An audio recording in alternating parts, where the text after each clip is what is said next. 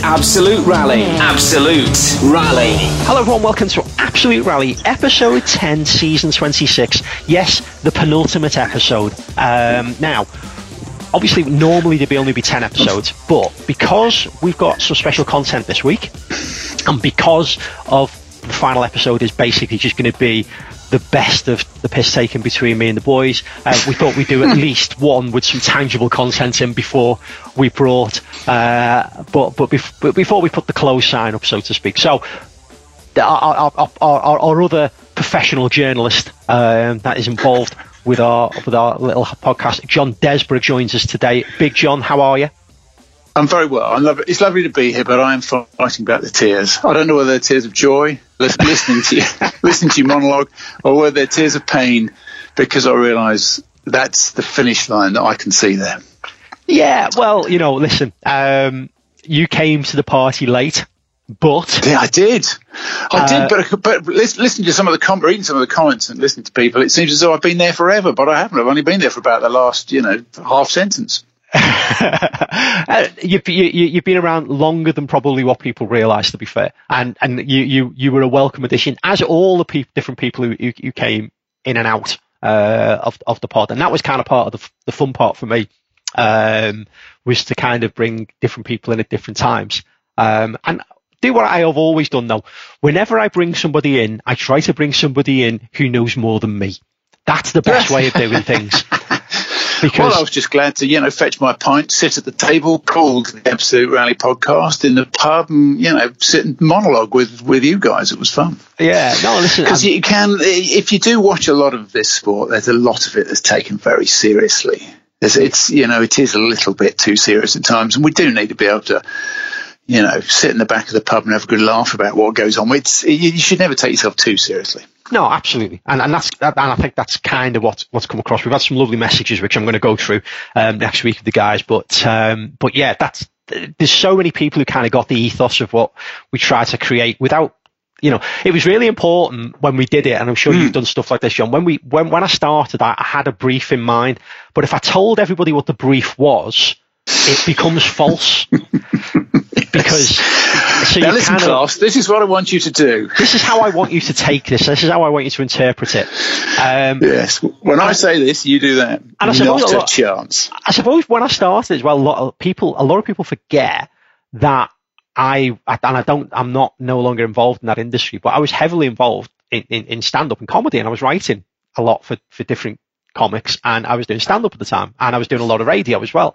So, I kind of tried to bring some of that, because at least I had that along with a little bit of rally, and kind of do it with a fun, and trying to almost write stuff with a punchline in mind to do with rallying, which was always a challenge, because normally what used to happen when I did radio stuff and things like that, they kind of give you the premise and go, can you give us a punchline for that? And you go, yeah, okay. And you go away and you kind of go, okay, well, we'll twist that, change that, move that word there, and then all of a sudden you've got a punchline for it. And I try to do that rallying. Now, it's when people say rallying is niche, you try and write kind of funnies for rallying. That's niche. That's like the Russian doll. So you start off with a Russian doll that big, and then you work all the way down to the tiniest doll, and that's ultimately normally where a rally punchline would be the tiniest doll. But yeah, anyway, so I'm just so glad that over the years that everybody's kind of picked up on the fact that there was elements that were tongue in cheek. I think having Ryan Champion on the podcast meant you always had someone who was out to destroy whatever plan you had. Yeah, Big Rye, bless him, always did. To be fair, though, Rye came to our rescue, and we'll talk more about this when he's here, because Rye was only meant to be a guest host. And that was 7 years. Well, it was over 7 years ago, because Rye kind of blurred the line between our predecessor podcast and live show that we used to do on radio. And then he kind of moved across to Absolute Rally with me, and he was only meant to help me out for a week. So it's been a long week. Believe me, in many ways, it's been a long week. Yeah, absolutely. There's definitely elements to that, and I can remember, and again we'll talk more about this, but I can remember everybody coming in as for their first shows. That's the other thing. I can remember everybody's first show, and I don't know what it is. I can remember Jack's first show, and Jack was I look at Jack now and he's fully grown and a fully functional, big grown-up human. But when he joined us, and I met him at Autosport Show in 2016, I think it was, to say he was fresh-faced, John. Yeah. Well, I can remember doing that Circuit of Ireland coverage, which was pioneering. And there was 17, Jack wasn't it? Well, there was 17, 18. Yeah, I think he was. But I was so glad to have him there because even though he was so young and was working out of nappies, he was actually making sense. And when Bobby Willis required us to work 25 hours a day for 2 days flat on the Circuit of Ireland, me and Agnew kind of looked at each other and thought, for goodness sake, and they didn't even provide the sandwiches. They couldn't even get the sandwich order right. Wow. So don't they know him you and are, Ryan John? McLean in anti-social media corner. So having Jack there, I thought at least he knows how long the car is or what the power is or what type of tyres they're on. Agnew and I, we can just, blather forever, but Benyon knows. Yeah, absolutely. He's always been a good fact finder. Although I seem to remember there was an incident between nationalities of Finland and Estonia once. Which I'm sure confused. And I'm sure we'll talk about that as well. There's lots of things that we're going to pull up. It's the Finns and the Swedes you don't muddle. Yeah, they're the two you don't muddle. Yeah. So, listen, talking about pulling up a seat in the Absolute Rally pub, this segment that we're about to put out, and just I suppose full disclosure, we've done this before. It's obviously it's a Richard special, it's a Richard Byrne special. It's from when John recorded the book, and the audio quality is a hard listen, but and Alistair and I have spoke long and hard about this, and Alistair and I both came to the same conclusion. If you're really, really interested in something, you will tune into it anyway. Which is why people still listening to Test Match on, medium wave on radio and stuff like that. It's not the best audio, but people with the snap, crackle, and pop. Absolutely, and so there's a little bit of snap, crackle, and pop. Now, this piece which we're about to introduce, what we're going to do, folks, I'm going to introduce it. We're going to listen to it, and then I'm going to talk to John about it afterwards. So kind of full disclosure. But was this sounded very much like did I hear the clanking of ice in a glass in this one, John? Were we in a bar at this point? Yeah, I can't. There were various places that we recorded. We recorded in Oxfordshire at his home in Broadway. When he said to me, "I've had enough. Let's go to the pub. Just follow me." You should never do that because I don't think I saw him again. We recorded in Barcelona where he had an apartment because, of course, he was living in Andorra. We did a session in Andorra as well. And I think this may have been in a bar or a cafe or a hotel reception in Barcelona. But at this point, I think he's starting to really deliver some great material about what it is to be a rally driver from a psychological point of view. In the last 20 years, everybody's got into, psychology and mental health. But at that point, it was, if I remember this chapter of the book, Mind Over Matter, it was all about, it's a great, title. Once you've nicked that title, you've got to write it, haven't you? It was all about the shape your head had to be in before you got in the car. And I can remember Robert Reed saying to me when they stopped rallying, he said, the one thing I won't miss about competing is all the pills you've got to take, because it's legion, the number of pills that these guys take in order to make sure they are in the car and functioning, which they have to do, whatever shape mentally or physically they're in. They do it. They can't not do it. They can't get somebody else in the team off the bench to come and replace them. It has to be done. And, whatever shape, however little sleep you've had or whatever kind of preparation you've had for that moment when you launch, when you throw the handbrake off and go, you've got to be there. How do you get to that place? How do you get your head in the right place, and how do you keep it there? And there was a lot of that in this chapter. And I apologise for snap, crackle, and pop because it was done on those little dictaphone things, those black sort of sharp dictaphone things. It was never meant to be broadcast. It's just that I found these tapes and I started listening to them again, and I thought he was quite a talker. He was very good at being able to put me in his seat and describe what was going on, which no other sportsman's ever managed to do that quite the way he did. And so something in me made me keep the tapes, and here we are 20 years later, almost to the month, we're talking about trying to get your head right to go into competition.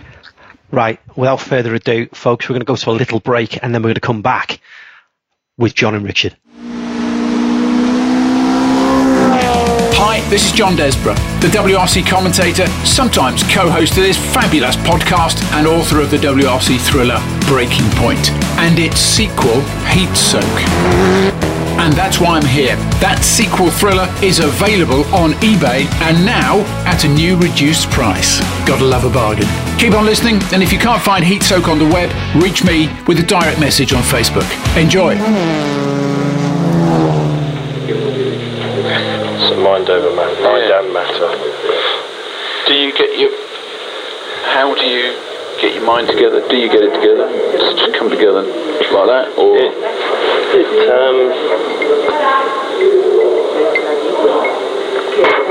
sometimes takes a while to get it together, and sometimes it's just there. I always have to feel good in the car. Unless I feel 100% in the car, I can't do the job properly. And I never leave a shakedown until I've done a run where I thought, yeah, that was spot on. Right. So it might be on the third run, and I'll stop.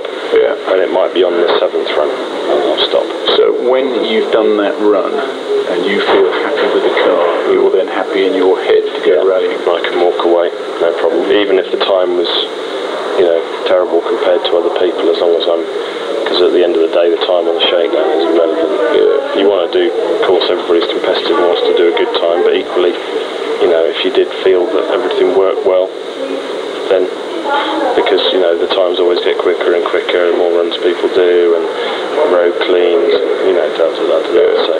But your mental state is determined by... it's not determined by the shakedown. It's determined by lots of things. It's determined by...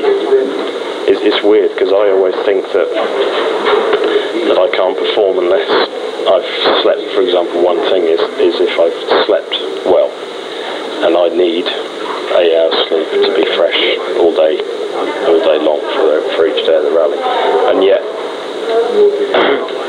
I've won 2 rallies where I've been, without doubt, the most knackered ever. Like last year in New Zealand, I had a terrible time sleeping from the moment I got there to the moment I left. I didn't have, more than sort of 2 or 3 consecutive hours sleep, just with jet lag, with just a whole combination of things, but basically jet lag.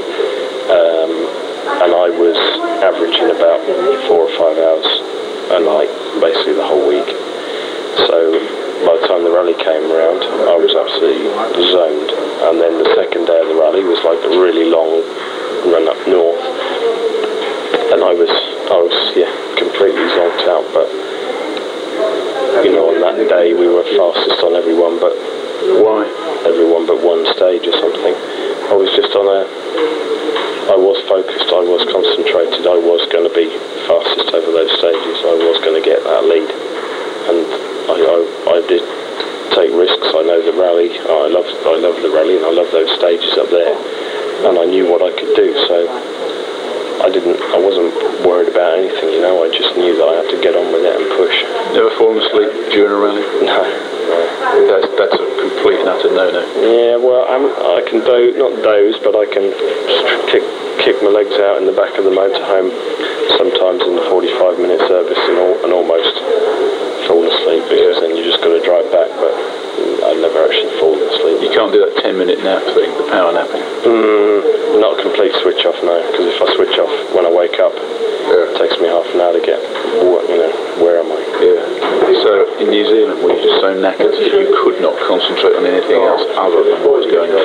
I don't know what. Another time was like in Safari, one of the very first rally I won, Safari, in '98, was exactly the same. I just could not sleep at all, and it was nothing to do with the situation or whatever. It was jet lag. It was the work. It's a knackering rally anyway. Yeah. I was exhausted, but I don't know. Maybe you do get to a point where, that is it. And when you get to the end of the stage, is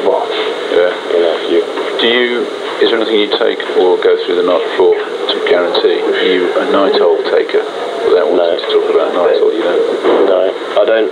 Unless I'm really having desperate problems, I don't take anything, because I don't like to, basically, because if you did it every single time, you'd be addicted to it. And I always think that you should be able to get to sleep, no problem. It's weird because I can be like that, and then when I'm away, sometimes if I'm on holiday or whatever, I can lie in, I can sleep in the afternoon, I can take a siesta, no problem whatsoever. But come the rally, get all the sleep the night before. I normally like sleep with a bit of anxiety or a bit of, build up for the rally all week until the night before the rally, and then I can, because it's almost a relief to get to that point where you're going to start in the morning, so you're off. Yeah. Everything you've done up to then is preparation that you need to get right. So when the actual day comes, there's nothing else you can do. Yeah. Do you dream? Yeah, but not normally. Not normally during rallies, to be honest. You don't dream stages. Dream. Really? Mind's that clear. Wow. I've presented some great telly in my sleep, I tell you. Have you? Oh. I never do. I get things go wrong in dreams, but rarely on rallies. But rarely during a rally will I dream about a rally. I might dream about women. No. I mean, when I dream about a rally, it can be any time at all. Right. But whenever I dream, it's always a dream that I've overslept, or the car won't start, or something mad. Do you get those anxiety dreams? Give me two classic situations. I'm going into exam. I've forgotten everything in that subject I've ever done in my life. Being late. Being late. Go on stage and I don't know. Like you're there and Robert's not there, or something like that, or you're stuck in a lift, or you just basically don't get there on time. That I've had. Yeah. I have some fantastic dreams about flying. Absolutely. What do they relate to? Goodness knows. I've had some of I have the wickedest dreams about flying. I can be hanging on the top of a plane as it comes into land, and I've crashed on airplanes in my head 100 times, and every time you just get out and weird, really, really weird, but really exhilarating. That's an escape. I mean, you're in the aeroplane, it goes down. It goes down, or we're flying underneath bridges and stuff. Just it's the only way to land is to go down a valley like this, and blah blah blah. Just amazing, it's really exhilaration. Freud would have something to say about that, but God knows what it means. I don't know, that's for sure. But it must be good. But you don't wake up in the middle in the sweat thinking, wow, that was good. No. And you remember them? Yeah, I remember them vividly. Wicked, absolutely. I wake up and I want to get back in there. Yeah. Brilliant. There's normally a blonde in those, faceless when I come to that. Do you have any, could you call in anybody, psychiatrist, psychologist? I see a sports psychologist, yeah. Yeah, I do. And what two good things has he or she taught you? Forget about the things that go wrong and think about the things that go right. Really? Just concentrate on the things that go right. And when things go right, remember why they went right. Right. First of all. And the second one is think about yourself. Don't think about anybody else. Because at the end of the day, you're the only one who has control over your situation. Nobody else has any physical control over your situation. So, everything else is irrelevant. The only thing that's important is your preparation, your driving, your technique. So you think about yourself and what you do. You look for the good bits about what you do. Totally, yeah. Totally. What happens if you're having a complete bitch of a drive and there are no good things? There's always something good. There's always something good. Like in Sweden last year, we went off to the second stage. You then have to readjust your thing and say, right, we're unlikely to get any points, but you can still achieve something strong out of this rally, and we did. Colin did the same thing. We both went on and set virtually every fastest time from then to the finish. And that psychologically, for everybody else, is a strong message. Do others use guys to... Marcus does. I know, Tommy does. I don't know about anybody else. But quite successful people. Yeah. Maybe I should start, and what was the reason for doing it? Started in 96, and I did it for like 2 years and then stopped because the guy I was seeing was ill. And then started again sort of middle of last year. How often? I speak to him during the rally, and I see him when I go back to England. Really? Not every single So time. you call him, how does the conversation go on the phone? Well, he knows what's going on. He's on the internet. He sees the stage times. He knows the preparation of the rally. He knows what's going on, and just gives me pointers. You know, one of the most valuable things,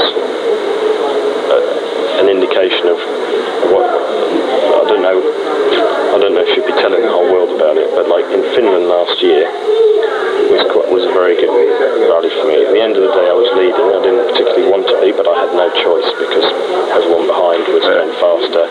Then they slowed down. Not everybody, Marcus and Harry. And I then was presented with the longest single day's rally in Europe, being first car on dry gravel. So you're knackered. You know you're not going to do anything. So what can you do? Bite the bullet and just get on with it. And I went like hell. And Colin was like 30 seconds behind at the end of the first day, caught up to 3 seconds behind. Marcus and Harry got past me, but at the end of the day it was like, well, hey, you're in third place, no problem. Yeah, why were you first up that day? Because Marcus slowed down at the end of day one. Right. But he would have been about 10 seconds in front of me. I would have been second at least. But to avoid being first in the race, he didn't want to be first in the race. You had to take it to the because I was running in front of him on the road. Nobody else in front of me was going fast enough for me to do the same thing. Otherwise I lost too much. So Saturday, there was like 160 kilometres on Saturday. And how did our psychologist friend step in there? At the end of that day, I mean, I kind of managed okay on that second day, no problem. But at the end of that day, Marcus was like 45 seconds in front. Harry, who'd taken time out of me on every stage, was something like 25 seconds in front. Colin was 3 seconds behind, and Colin has also been faster than me on probably 2/3 of the stages on Saturday. So what in your head are you thinking now? You're thinking everybody's sandbagging, they're all ready. No, they let me do all the hard work. No, everybody was fucking flat out all day long on Saturday. No one was sandbagging for the last day, because you got 45 seconds, for that 30 seconds, me, then Colin, 3 seconds. Well, I'm thinking I'm not going to get 1 or 2, and I've got the car wrecker behind me trying to get number 3. And so what does the sports psychologist say to me?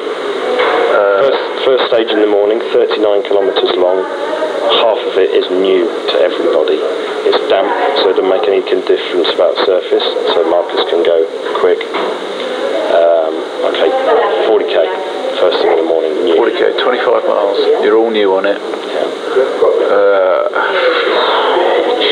Psychologist says, I want you to take 15 seconds off Harry.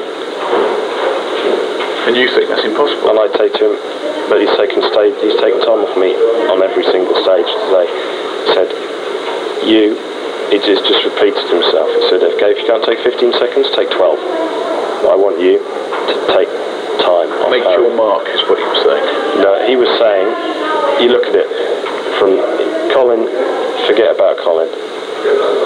Harry is probably under team orders, not allowed to attack his team leader. Peugeot want a 1-2. He isn't going to be concentrating on going as fast as he can on the first stage. Break him on the first stage. Break his mind on the first stage. On that stage, Colin had told the whole team, I'm going to fucking kill Richard on the first stage.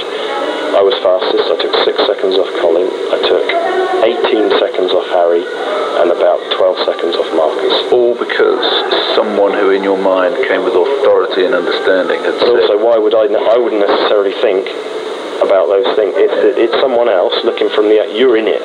And you're thinking, fucking Colin, the person that you're fighting and the person that psychologically is your biggest competitor is 3 seconds behind me and he's catching me. And this guy says, asks you to do something that you think you cannot possibly do. And I did it. And the next stage, Harry broke his suspension because he was trying so hard. What happened there? You were second or third? You were second. Harry broke his car, dropped behind. You step up to second. I got to second, and we finished 7 or 8 seconds in front of Colin. We on 4 stages out of on the day. We were fastest on 2. Pretty good. I'll make sure it's working.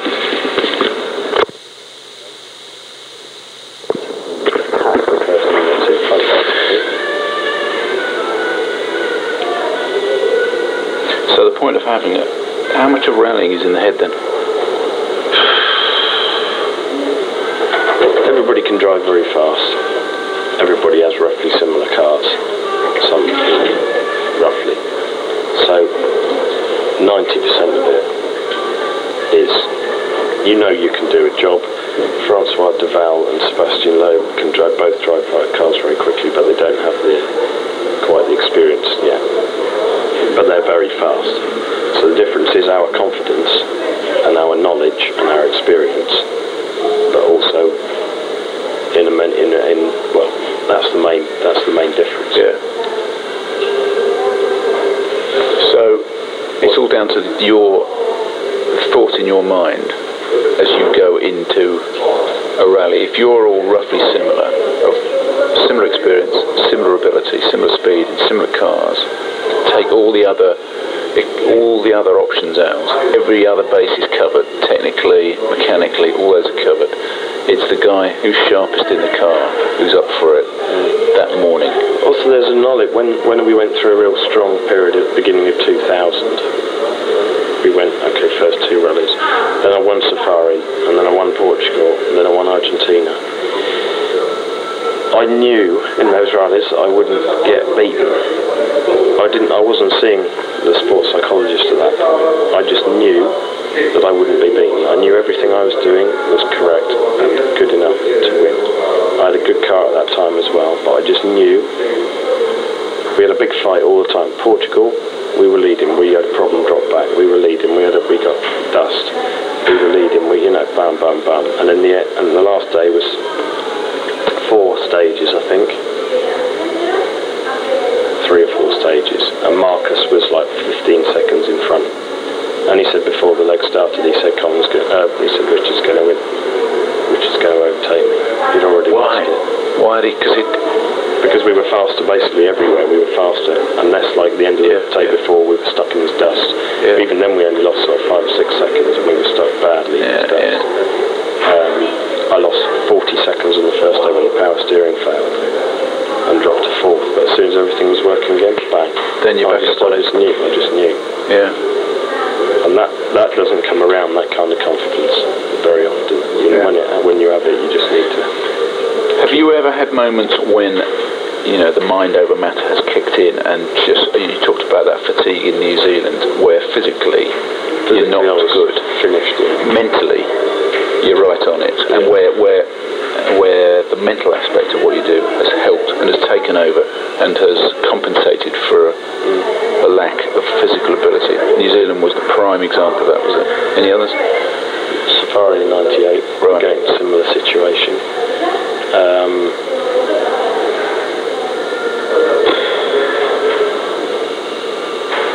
They're the biggest examples. And the physical problem that you have is fatigue. I mean, you've never got in a car bruised, you never got injured. No. And it's amazing when you were in Sweden this year, you had flu. Yeah, when I get flu, there's only one place I go, that's straight to bed, and I don't appear until, I can't touch things, I can't walk when I've got flu. What happens when, an obvious thing like that happens, or you just get bad cold or something? How do you... At the end of the day, there's nothing you can do. We're not, fortunately or unfortunately, we're not in a situation where we've got any choice. If you're ill, you might not be able to test, but that's the only thing you've got a choice in. If you're ill, you can't miss a recce and you can't miss a run. So what do? You just have to get on and do it, unfortunately, because you don't feel like doing it. And I have to say that in Sweden I wasn't ill like Alistair was ill during the recce. I didn't. I had a sore throat and I was having trouble. I was coughing up shit the whole time, whatever. But in stages, it didn't affect me. Right. Has anybody ever missed a rally because of illness? Only, not illness. They have missed rallied through injury. Right. And injury is something you've never had to... We'll deal with that one in a different place, but you've never had injury to deal with when you've got into a car and thought, I've got to drive this, do my best and try and win, even with this injury. It's not... No. Luckily. But if you had to describe the perfect mental state in a car, that comes from knowing that the car is in great nick. Yeah, knowing the car's in shape, knowing that your preparation has been done perfectly, and just, I don't know, you do definitely raise yourself a level. You can drive at a pace all day long, no problem, and that'll be quick enough to finish in the top 6 in any World Championship rally. You know that pace? I know, I can do that all day long. But to go the pace to win a rally, you are definitely up another 2%, 3%. You step yourself up, but you step yourself up mentally, and you step yourself up with a bit of definitely some risk in there as well. But normally the risk is contained by the fact that your concentration is so good. Right. So how do you find out whether you're up to driving flat out fast in rally winning speed? How do you know? It just comes and you think, wow, I did that really fast. If I could do that and concentrate, what else could I do? I honestly don't know how you get yourself into that, because for me it takes a little while. I do sometimes set as fast as times on stage 1, but rarely. So I definitely build up. So other people can do it. Colin is very good at being very, very fast straight away, but also you know that there's quite a lot of risk involved in that, and I would say that he knows it as well. He probably doesn't have the 100% knowledge that everything's going to go perfectly, but he will just attack anyway and try and get away with it, even though he's probably not perfect in the car yet. In life, it's a big picture. In car, out car, wherever you are today, here, yesterday, what motivates you, do you think? What makes you tick? Is it, what drives you? One thing.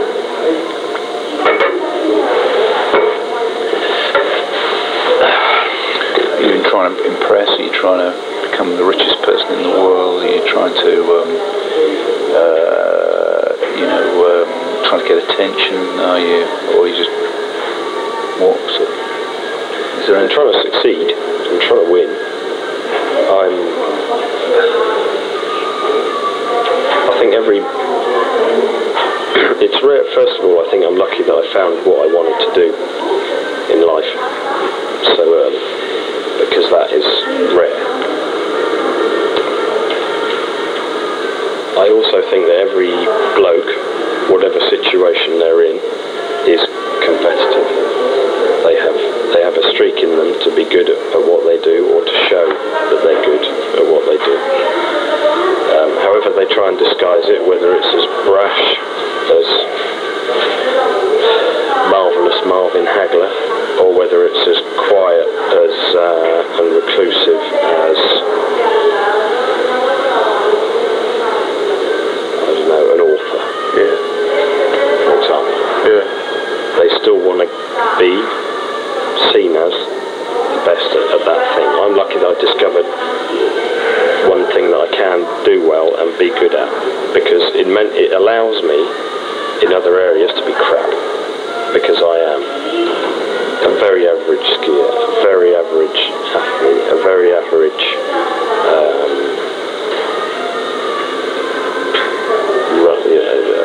snooker player, a very average computer game player, very average everything else. But it allows me to do it, because I can just say, I don't really give a shit, because I can do that. Do you then want to do justice to the talent? How do you mean? Well, you've got this talent, and you discovered it early. Yeah, so in a way, it's like, if I'm not good at that, I'm fucked. in life, I'm knackered because I can't do anything else particularly well. Maybe if I set my mind to it, I could, because I'm not thick, but I can. I wouldn't enjoy doing it, and therefore if you don't enjoy doing it, you don't put so much in, you won't get so much out. So if I said, Richard, you can't rally anymore, I've passed a rule, I'm actually the new leader of the world, and I'm banning you from rallying. Oh dear. You would not just think, oh dear, I can't do the thing that I love. Would you think that? Or would you think, in that case, I'm just not allowed to do anything that makes me different?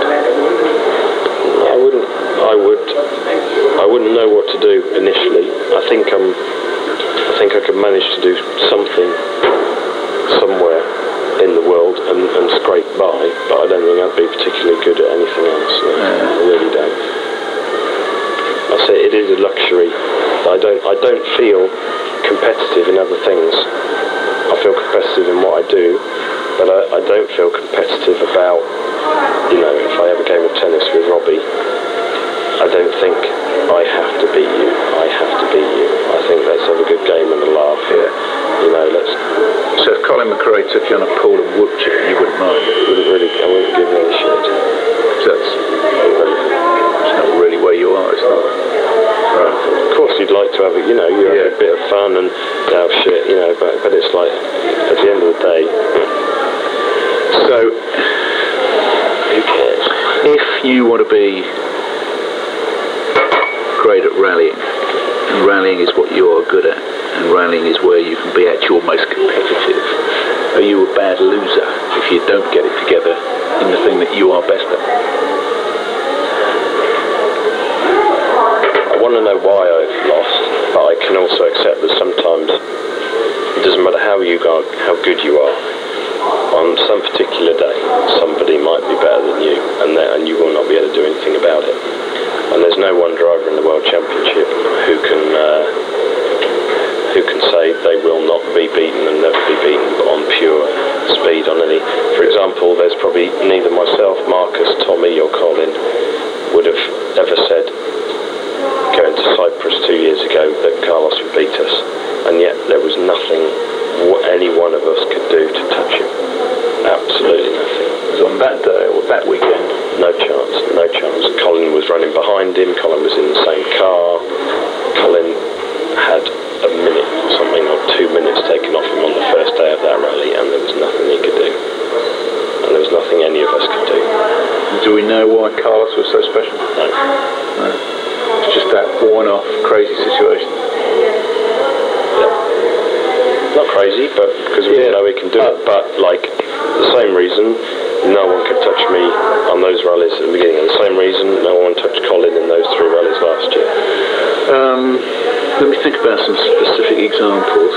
I'm thinking about last year, the McRae T-shirt, the moaning thing, and people decided you had a reputation for moaning. Was that because you were the only one who says anything? Right. Basically. Or I'm the only one that people listen to when they say it. Carlos, the whole time. I mean, this whole situation about road positions and all that kind of stuff. Colin used his column in Motor News to say that I moaned, when actually what I was saying was something that everybody had been saying for the last 5 years. And now the FIA have done something about it. Whether it's a better system or not, nobody knows yet. But you'd have heard Carlos and Tommy complaining like hell in Sweden about the thing, and do we hear that they're moaning, whinging bastards? No, we don't. It is an image portrayed because I have said something, but also because Colin is a winner on those rallies where I was saying something's wrong. Then everybody listens to him. This is Absolute Rally. Quarter, mid-left crest, 8-6 right minus, tightens over jump, opens over 50, sharp left, tightens 5-6 on left crest, over 70, 5 right. Ireland's leading commercial note supplier, Killian Duffy, has joined forces with 2016 British Rally champion Craig Parry to form On The Pace Note UK. For more information, visit the website onthepacenote.co.uk.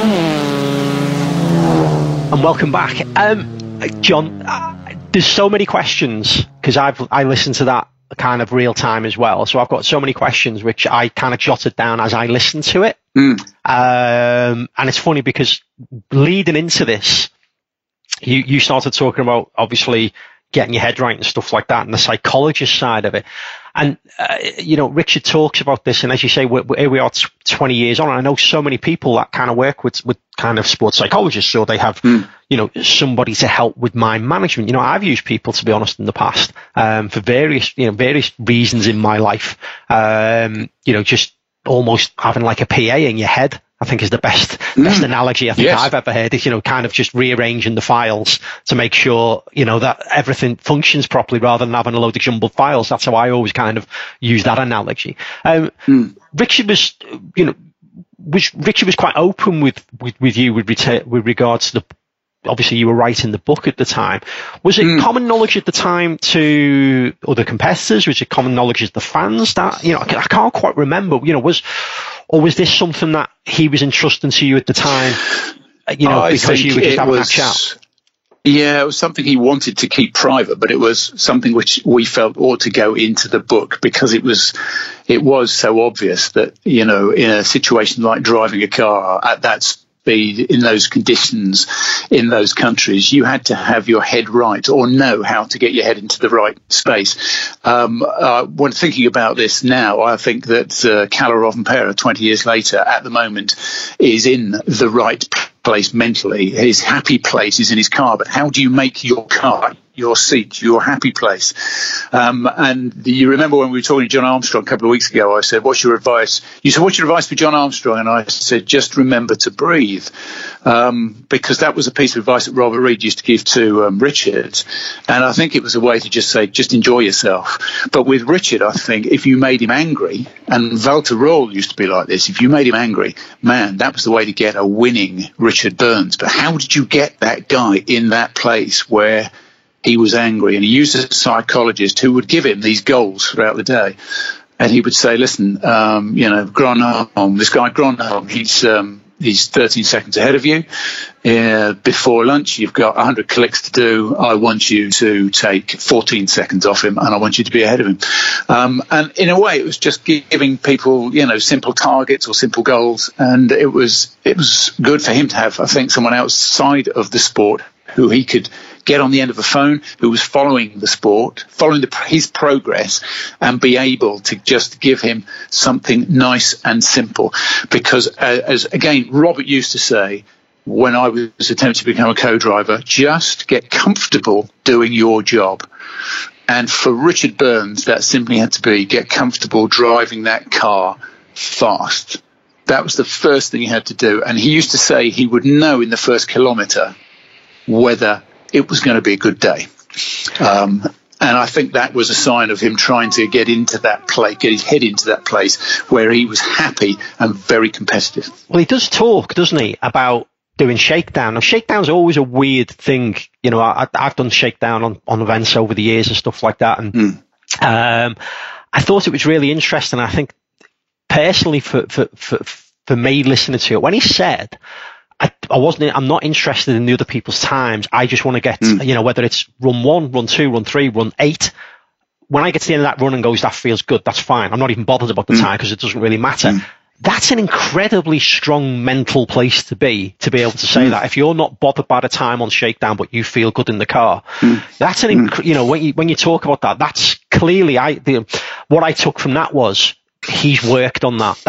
That to me is something that perhaps he has worked on with the psychologist or whatever, because that's, rally drivers, rally co-drivers, where it's all time driven. So to say that you're not bothered about time, whether it's a shakedown or whether it's a test or whatever, everybody wants to look at the time. But to have that ability to go, no, it's fine. If the car feels good under my bum, I know I'll go well. That's strong. And imagine getting out of the car in a world championship, being world champion as he would have been when we were writing the book, and saying to the guys, that's it, I've done my run, I'm fine, I'm happy. Everybody else naturally thinks, well, you lazy so-and-so. Come on, you've got to get back in again. There's a few more people need a picture, or you can't just stop here and go back to the hotel. But he's got to be strong enough to say, no, the car's right. I feel good in the car. And the next time I get back in, I want to be reminded of how I feel now I don't want to go in and put it off and then have a series of doubts creep through my mind about how did that happen? Why did it happen? Does that mean that I can't take that corner anymore? Does that mean that if I come to a situation like this, then I'm not going to be able to do that properly? I think you're right. If you get it right on run 1 or run 2, stop, get out, light up the big Cuban and, look forward to when there's a real clock. The only thing I can relate properly to that, and a lot of people who go rallying at whatever level relate to this. If you go testing, I'm a little bit superstitious with stuff when it comes to going testing, and this is kind of a similar thing. When somebody says last run, I don't go out. Don't say it's the last run, because I guarantee if you have an issue, it'll be on the last run. Yeah, because you'll change the way you do it. Yeah, exactly. Yeah. So I will personally, and other people might be different, but if I go out and I've done something, I'll come in and go, right, that's it. That was the last run. Oh, right, you sure? You know what? Yeah. No, I don't want to do any more. That's it. I've said it. It's the last run. Yeah. I won't go back out once those words have been uttered.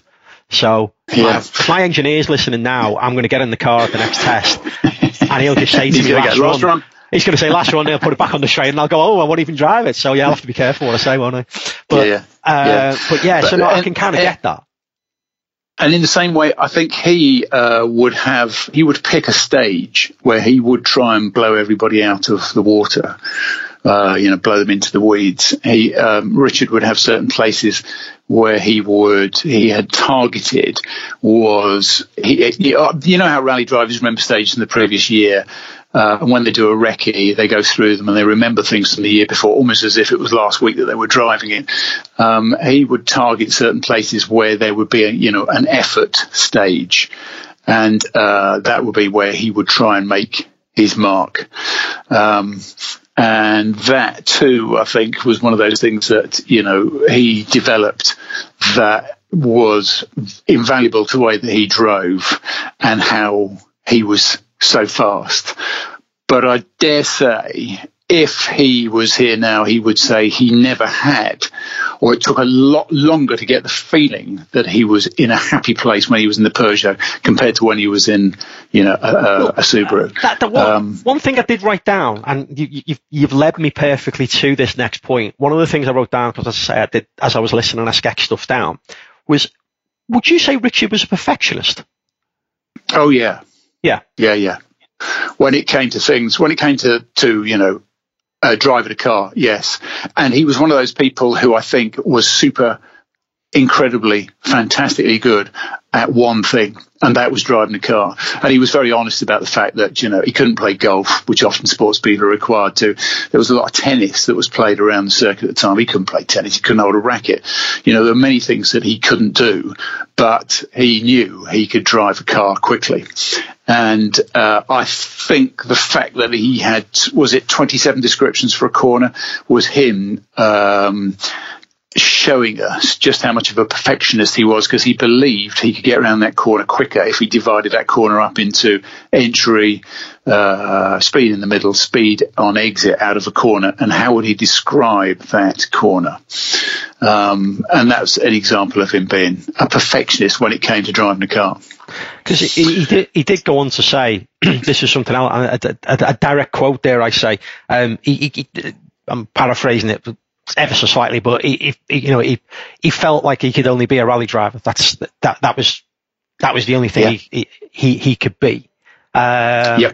Which that's how great that he was around pegging a round hole. That he found his thing and was able to go that far and that high and become the best and win the world championship. It's at least he would be able to say to himself, I found what I was good at and I was the best in the world.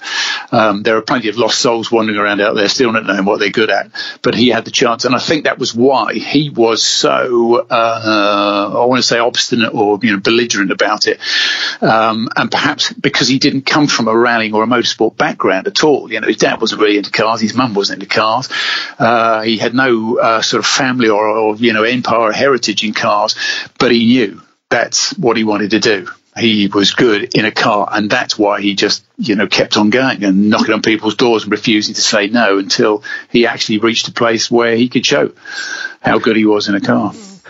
just a couple of little things that I did take from it. He seemed during that, and you said it was recorded at different times, but at that point he was a world champion. Is that right? When you were recording this, it was a year after his world championship. Yeah, I almost got, and it was recorded at different times, so I don't know whether I'm overthinking this or over listening to it, so to speak. But to me, it still felt like there was a twang there that he hadn't maybe quite got the respect he thought he might have got by that point. Yeah. I think he kind of envied Colin in that it was so easy, and he could enjoy it so much, and he could have the plane, the train, the automobile, and all the fun and games and toys that went with it. And, in that classic McRae saying, the one with the most toys wins. Whereas Burnsy was the opposite of that particular spectrum. I think he rented things. Was it the recording where he talked about how much it was to get to take a plane from one place to another? And in the recording, one of the recordings, he said, "I just don't know how Colin organises his life. He's got so much on," because Richard had a very sort of simple, disciplined life. It was driving a car, or it was waiting to drive a car. He wasn't really very good at, hanging around and doing all the showbiz stuff. He didn't have hangers on that knew that if they found him at the bar that night, then, Rent a Party, as McRae was known 20 years ago, would kick off. It never kicked off with Richard. Richard was not a good night out. Robert was a good night out, and he knew that. And that was just the way he was. And I think because he had to give his heart and soul into everything to get there. And maybe he did resent the fact that other people got there so easily, whereas he had to really work every moment of the day, to find a way through to get the attention of people who were used to, I don't know, maybe having, decent drivers with money just served up in front of them. And, here's this kid saying, "No, I'm going to show you how good I am." And he got the chance, and he was. Was there a feeling, and again, it's just kind of similar point, I suppose, that there was almost like, right, I've got there now, but it's not quite what I thought it was going to be? Yes, I'm sure it was. I remember saying to him, there's no book that you open up that says how to be a world champion. You've just got to make it, and you're only going to be it for a year, and you just got to make it whatever you want it to be. And I think he enjoyed relaxing because he had finally made it. He got the championship. He was still in the row with Subaru about leaving and going to Peugeot. I remember in the book I said, "Listen, let's do some top tens. Richard Byrne top tens, top 10 countries, top 10 stages." And he'd always joke, that one with the funny name in Finland, or that one with the funny name in Argentina. Even though you knew that he knew them back to front and inside out, he just couldn't remember the name. And I said, "What about the top 10 songs? Top 10 pop songs?" We put that in the back of the list, just to sort of spruce it up. It was never used, but I think his number one was Frank Sinatra singing "They Can't Take That Away From Me," which was, his way of saying to Subaru, "You can't take the world championship away from me. I am world champion. You can come back at me and take money off me because I signed for Peugeot when I said I wouldn't. I'd come back to you, and we had a legal case and lost. But you can't take the world championship away from me." And I think there was a little tinge of that. But when he had made it and was living abroad and saving the 40%, I think he was a much more kind of chilled character. And if you look through 2002, I think he was something like 5th in the championship. And no doubt at the end of that season, he thought, right, okay, now we need to give it the beans and go back to where we were.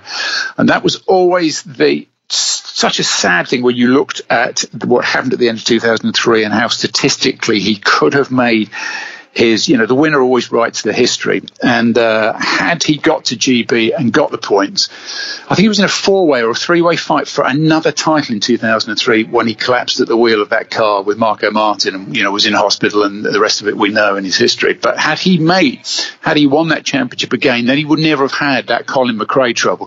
McRae got to the lamppost and peed up him long before he did. He was a younger world champion. He was earlier world champion. He was the one that everybody loved.